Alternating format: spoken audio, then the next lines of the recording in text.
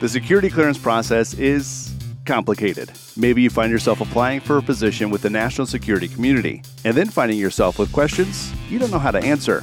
Maybe you've held an active security clearance for decades, and now find yourself wondering if you need to report that DUI, or if your bankruptcy will be flagged under the new continuous vetting program.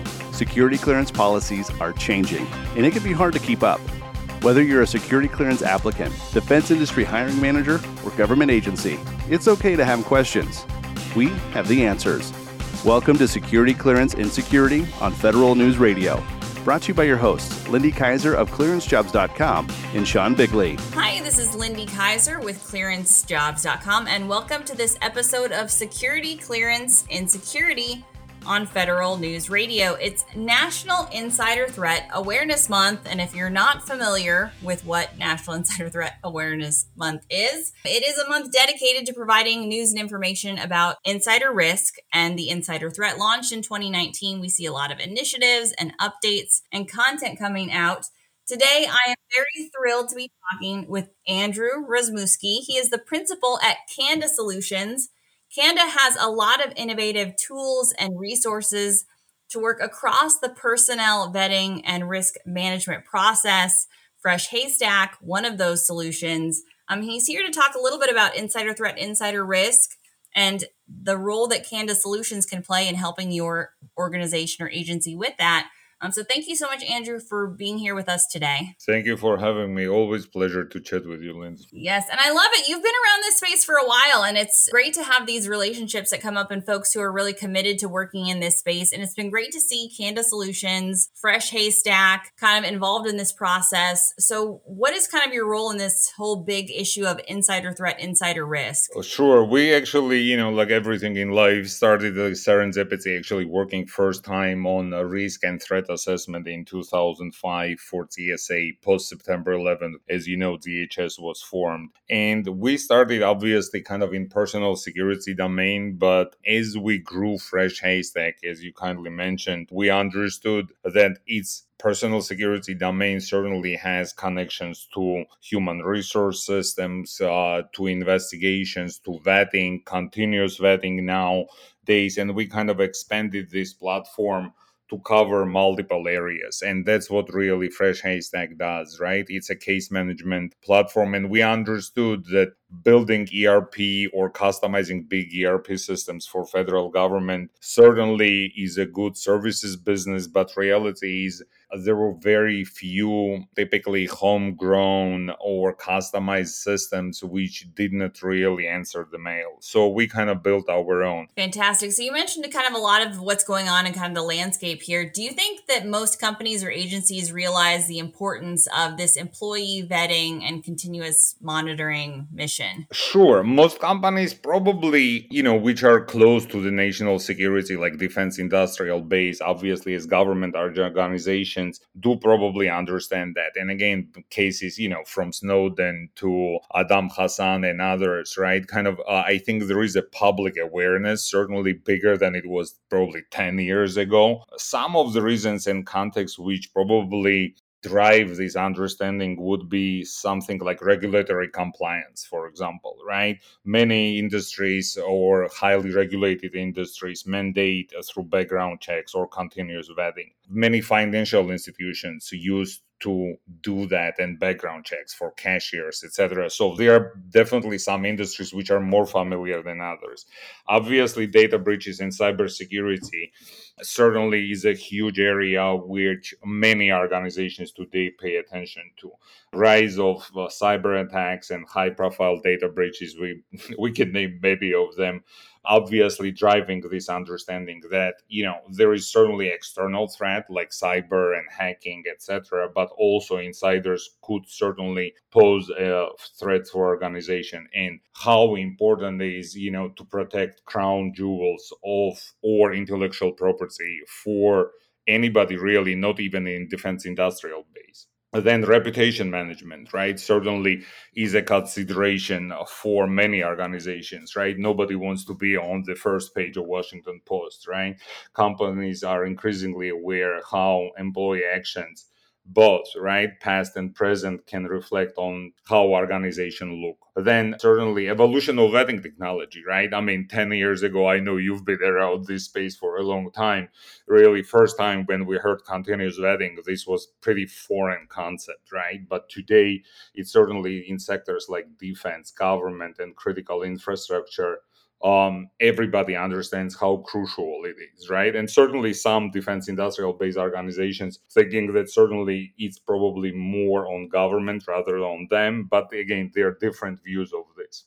Yeah, you almost called me old, Andrew. I'm going to let it slide this time, but I have been around a while and seen this, and I think that I just said in this space, Lindsay, we are good.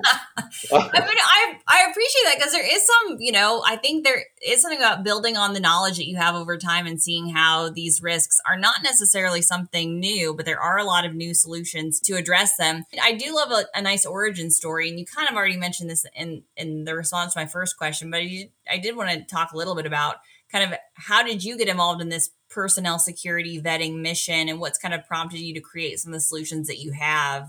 Sure. So first, yeah, absolutely. I mean, first we did actually for a few government agencies, starting with CSA, we got involved into personal security solutions, and we built it obviously on first solution we ever built was on Oracle e-business suite, which is like a huge ERP system. And again, problem with using these solutions which are not specific for this domain is that it takes you 2-3 years to actually build something, right? And by the time you are actually done, probably requirements are out of date, right? So you need to rebuild it. And again, idea was that, hey, as a services business, this is probably interesting and good, but we got to come up with something which is specifically risk focused. And that's what we did. It took us about, 2-3 years to build Fresh Haystack, kind of very first versions.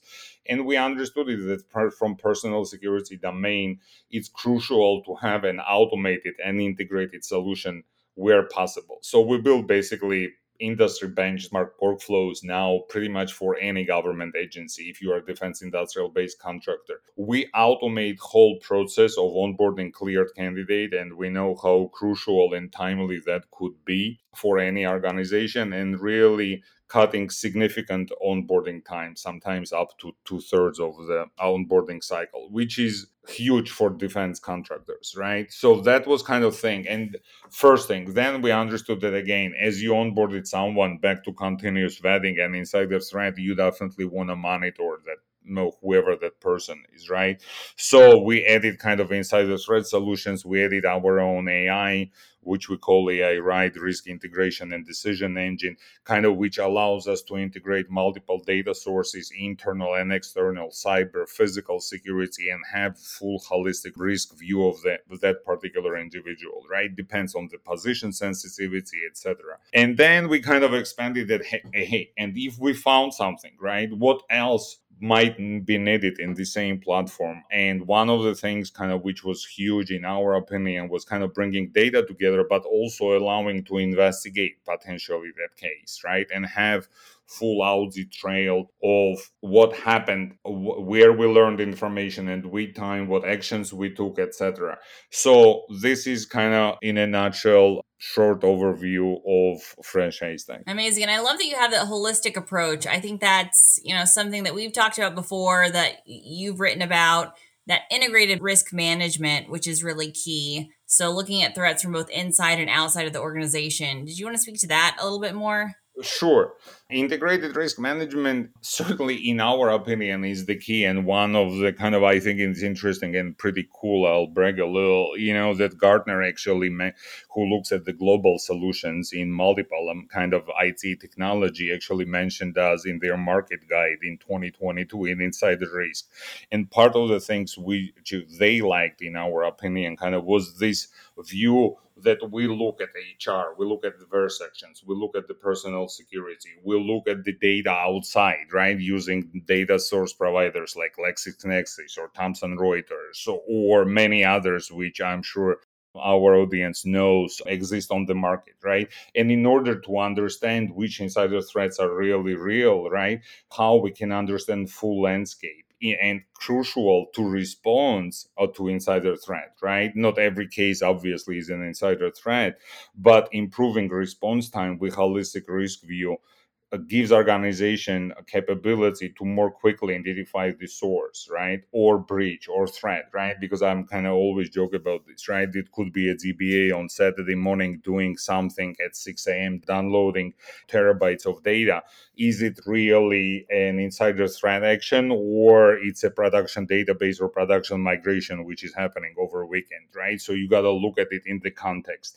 And more context you have, the better understanding of that individual you're going to get. And then I think another kind of critical and important thing is kind of obviously ethical and privacy consideration, legal compliance reasons, right? All of that should be included. I love that. You can always tell in these calls when you're talking to somebody who's highly technical. So let's just hope Andrew doesn't realize how completely untechnical I am. But that does tie into my next question. Sometimes you see kind of these insider threat topics put into boxes where it's like a personnel solution. It's like every time we have a big breach, somebody wants to find somebody to blame, and they either want to blame like the personnel vetting process. So some background investigator did the wrong job, or hey, it's the technology solution wasn't sufficient. Why, when it comes to insider threat, is it a both and problem? How do we address that? Sure. Insider threat topic, obviously, certainly touching personal solutions, right? I mean, certainly personal security. Nobody becomes insider before that person was hired, right? So certainly they went through the personal solution. Many organizations not necessarily treat them as connected, and I think for the life or employee life cycle, you have to kind of, in my opinion, kind of connect these data sources and always kind of communicate. Now, not all technology solutions certainly can accomplish that, but we, for example, we always knew that HR data during hiring, background check, and all other things, knowing about that individual paint critical picture, right? So personal solutions have, certain elements like training and awareness, psychological analysis, clearance and access, potentially, what are the whistleblower policies. Now, technological solutions, people don't look typically, in insider threat model. Some people look at the cyber data, what's happening online, but very few organizations except government CV programs really look at what's happening outside of the organization, which is critical. Unless you bring all of this data in the context, you really not going to see a full picture. Back to holistic kind of risk. To me, this is the key, right? Personal solution offers insights into motivations and potential triggers for insider threats. In order to address it, you need an energetic approach, right? You need to bring both solutions together, and only leveraging strengths of both, you can really have a robust defense. Awesome. Yeah, I love that. And I think a lot of the things you've talked about are certainly super interesting, super relevant, can do a lot to improve this onboarding process for candidates, which I love. One of the things that we've talked about before is kind of this idea of clearability, and almost how you can get a decent idea just on publicly available information about what some of the risk factors a person has coming on board to the system, what their chances of getting a clearance are. But I find it kind of interesting. We're all super accustomed to the idea of a credit score and are used to that being used to cross a variety of financial decisions. When you talk to somebody about a security clearance scoring, or their ability to get vetted through that process, it can kind of seem a little bit Minority Report. Like, hey, is this, as an employer, do I want to do kind of that employment pre-screening? What would that look like? As a candidate, do I want to sign off on this? Can you speak to that a little bit and some of the thought process around that? Sure, absolutely. We use actually a simpler version, again, back to the tool in Fresh Haystack, kind of green, yellow, red, to look in more kind of from predictive analytics standpoint, right? How long it's going to take you to onboard that candidate. So certainly a little bit different view than credit score, right? But if we go back to scoring, right, and risk score or risk determination, or is it a trust determination, right? You kind of can look at this multiple ways. I think concept of credit score certainly is widely accepted, right, because it's measured based on the kind of concrete financial behaviors and actions, which is, debt levels, payment history, credit inquiries, right? Financial institutions been using these to just really assess the risk of lending money or providing credit to individuals. On the other hand, a personal vetting or security score might seem a little bit sci-fi, as you said, but I think reality is like you got to look at the predictive nature of it. based on the previous information or predicting crimes before they occur, right? Security score, if to predict one's potential for malicious activity, would probably appear to make some assumptions, right, about future action based on the past or present data. So obviously there are huge privacy concerns collecting on information. You obviously need consent of the individual, or in this case employee. If it's employee, then there is potential for misjudgment, right? Kind of who is watching the watchers, right? So there is a potential to misjudge and oversimplify intent. That certainly could happen as well. So that's why kind of some interesting technologies like machine learning, etc., which we kind of also are using to analyze potential data which we receive, helps us to learn and not make the same mistake twice, right? Which not always necessarily the case with the person. And then there is also a stigmatization issue based on low security score. Again, I think certainly it's a measurement, but you have to be careful how accurate and fair that measurement is, right? And kind of constantly keep track and improve. So certainly credit score offers a relatively straightforward measure of financial risk, but I think security and risk score, where metrics are very well defined, clear, and understandable, right? How that score is achieved, certainly could help to understand the risk of that individual. I love you brought up a lot of important pieces there of saying we have so much that we can do with data, with the technology that we have, but we also have key accountability constraints around it. And that's why you need the process, but you need the people around it to help kind of set the parameters to look into these things. Is there anything I didn't ask about that you wanted me to touch on today? No, Lindsay, always pleasure talking with you. And I hope, if anyone wants to reach out and get more information, we will be happy to respond. Andrew at CANDASolutions.com. Yeah, so thank you so much again, CANDA Solutions, for being on the show. Appreciate your time and appreciate your providing this information. I'm encouraged in this space as someone who's worked here a long time because we do have a lot of risks, but we have a lot of great innovative companies, innovative people like Andrew who are addressing those problems. And I actually get excited, even though I have no idea what you're talking about half the time, Andrew. No, I understand a little bit about what you're talking about. Just because there is a lot going on in this process, there are, again, a lot of tools to apply. And like you say, a lot of ways for even very small companies that are involved in this process up to the largest, biggest companies. I think punting the solution off and assuming that either the federal government can solve it on their own or that private industry is going to solve it on their own is not the solution. So all the ways that we can kind of come together around these topics and bring different groups together are really going to help us to actually address this big topic of insider risk. So thank you so much, Andrew, for your time. I appreciate it. Thank you for having me. Join the Homeland Security Experts Group for the 3rd Annual Homeland Security Enterprise Forum, October 9th and 10th at the Omni Shoreham Hotel. HF23 will focus on advancing the enterprise through the adoption of current and emerging technology to make America more secure and prosperous. HSEF is attended by senior government officials, private sector executives, and thought leaders from across the nation. More information and registration are available at www.hsenterpriseforum.org. This is Sean Bigley and Lindy Kyzer of ClearanceJobs.com, and we're talking this segment about another new proposal to legalize weed for feds. Lindy, I don't know about you, but I feel like every year for the last 5 or 6 years, I see this at least once. Am I totally going crazy here? This seems like it's reincarnated every year? Every year, yeah. I think there's just enough lobbying elements out there, people that are pushed. The legislation is going to get reintroduced, and it comes like with different various nuances around it. But what I always feel is like it's really kind of doesn't address the broader issue, which is that marijuana remains illegal at the federal level. So they've tried to kind of splice and dice it different ways. Even from a policy perspective, right? The intelligence community has done this through ODNI releasing clarifying guidance around drug use. But again, a lot of the legislation, I think, is trying to chip away at it, trying to change the prohibitions around how pre-employment marijuana use is considered. But all of those really feel like stopgaps for saying like, hey, we need to address this more broadly at the federal level in terms of the legality of it with all the states that are making it legal. That's just the bigger issue that we have. And until federal law changes, but these one-off policies, I would not consider myself covered. And that's what I frequently say. Like, even if you see some announcement or read some article that says, oh, employment law has changed, like, I would still make sure I was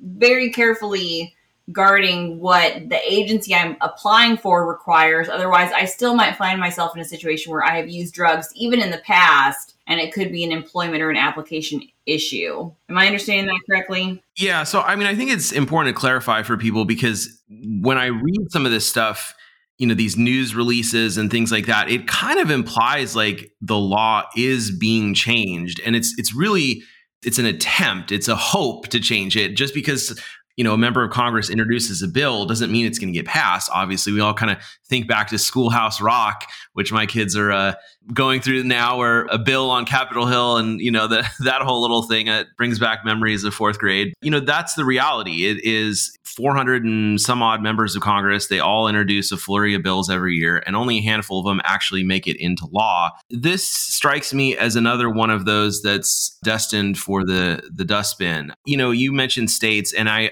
did a little bit of digging, and it turns out as of our recording date, there are 38 states that have legalized marijuana for medicinal purposes. 23 have legalized it for recreational purposes. And so when I was in law practice defending government employees and contractors in security clearance denial cases, oftentimes they would come to me very, angry and indignant and say, I don't understand how I'm being denied. I use this, it's legal in my state, what's the problem? And I would have to explain to them essentially what you were just alluding to, which is that it doesn't matter, it's still illegal federally. Whether or not the federal government enforces that criminally is a whole other ball of wax. Spoiler alert, they don't really, or at least they haven't for many years. When it comes to employment, that's totally different. And they are still very, very aggressive on this issue. I actually fielded a number of media questions when President Biden came into office about how, is this going to be a sea change? It sounds like he's loosening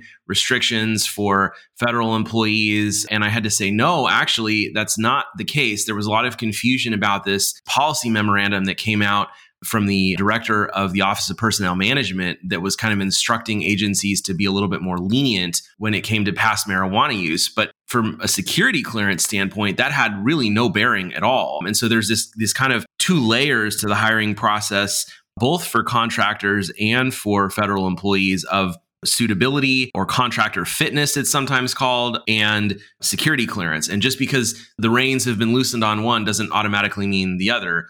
One thing, though, that I actually thought was kind of a little weird or a little entertaining, I looked up the press release from this Cure Act bill that was put out, co-sponsored by Representatives Raskin and Mace. The one that Raskin put out had a quote in it from somebody from the Drug Policy Alliance, which is a pro-marijuana industry group. The quote is, DPA is excited to support legislation that can help end another pillar of the drug war and allow individuals to secure work. Penalizing someone for drug use relies on an assumption that any drug use is problematic and that people who use drugs cannot be responsible employees. We know this is false. I was sort of perplexed when I read that, because I think most people hear drug users and that's exactly what they think is irresponsible. So I don't know that we're really doing a good job of selling this, guys. Like, if that's the goal, I don't know. What do you think? Well, I mean, I do think there is this movement to say, hey, what is the difference between drug use and alcohol consumption? And I do think that's where they have kind of their biggest argument in saying, like, hey, if we're looking at this as a user perspective, are we just penalizing people who maybe use marijuana or use different drug substances in a different way? That is the way it has been. I mean, you talk about I don't think you reduce kind of the stigma of that over time. And I do think there is something that needs to shift in maybe seeing positive benefits of marijuana use for a medicinal purpose. I feel like there have been inroads made in that arena, at least in some senses within, especially the DoD community, around family members. Like, I have seen positive examples of cases through Doha or individuals who have had a family member who was using marijuana for medicinal use, cancer, some form of treatment. And as a therapeutic, I have to say I would be in favor of that. And I appreciate that there is enough policy nuance to say, hey, if your family member is using that as a part of a treatment plan, we'll allow for that. But obviously then it gets very squishy in terms of the crossover for the security clearance holder applicant themselves. This is how I know I'm getting old, Sean. We talked about my age a lot the last time we recorded. It's coming back because I feel a little bit more in the gray area of this too, Which is when you have people on the extremes that say, hey, no drug use should be stigmatized. And you have the people on the other side. Like we have this in my state of Nebraska right now. Nebraska is like hardline, no drugs. We don't do drugs in Nebraska. That's not what we're about here. Very different than your California. And there's just been a huge push to get medicinal marijuana legalized. And they have just said very staunchly no. And a big push has been like, there is no medicinal use of marijuana. And then I push back on that. Like, why do we have all of these extremes around it? Especially us poor Nebraskans, because Colorado's right next door and it's pretty much the wild, wild west over there. So it is a tough issue around like the black and white of it, right?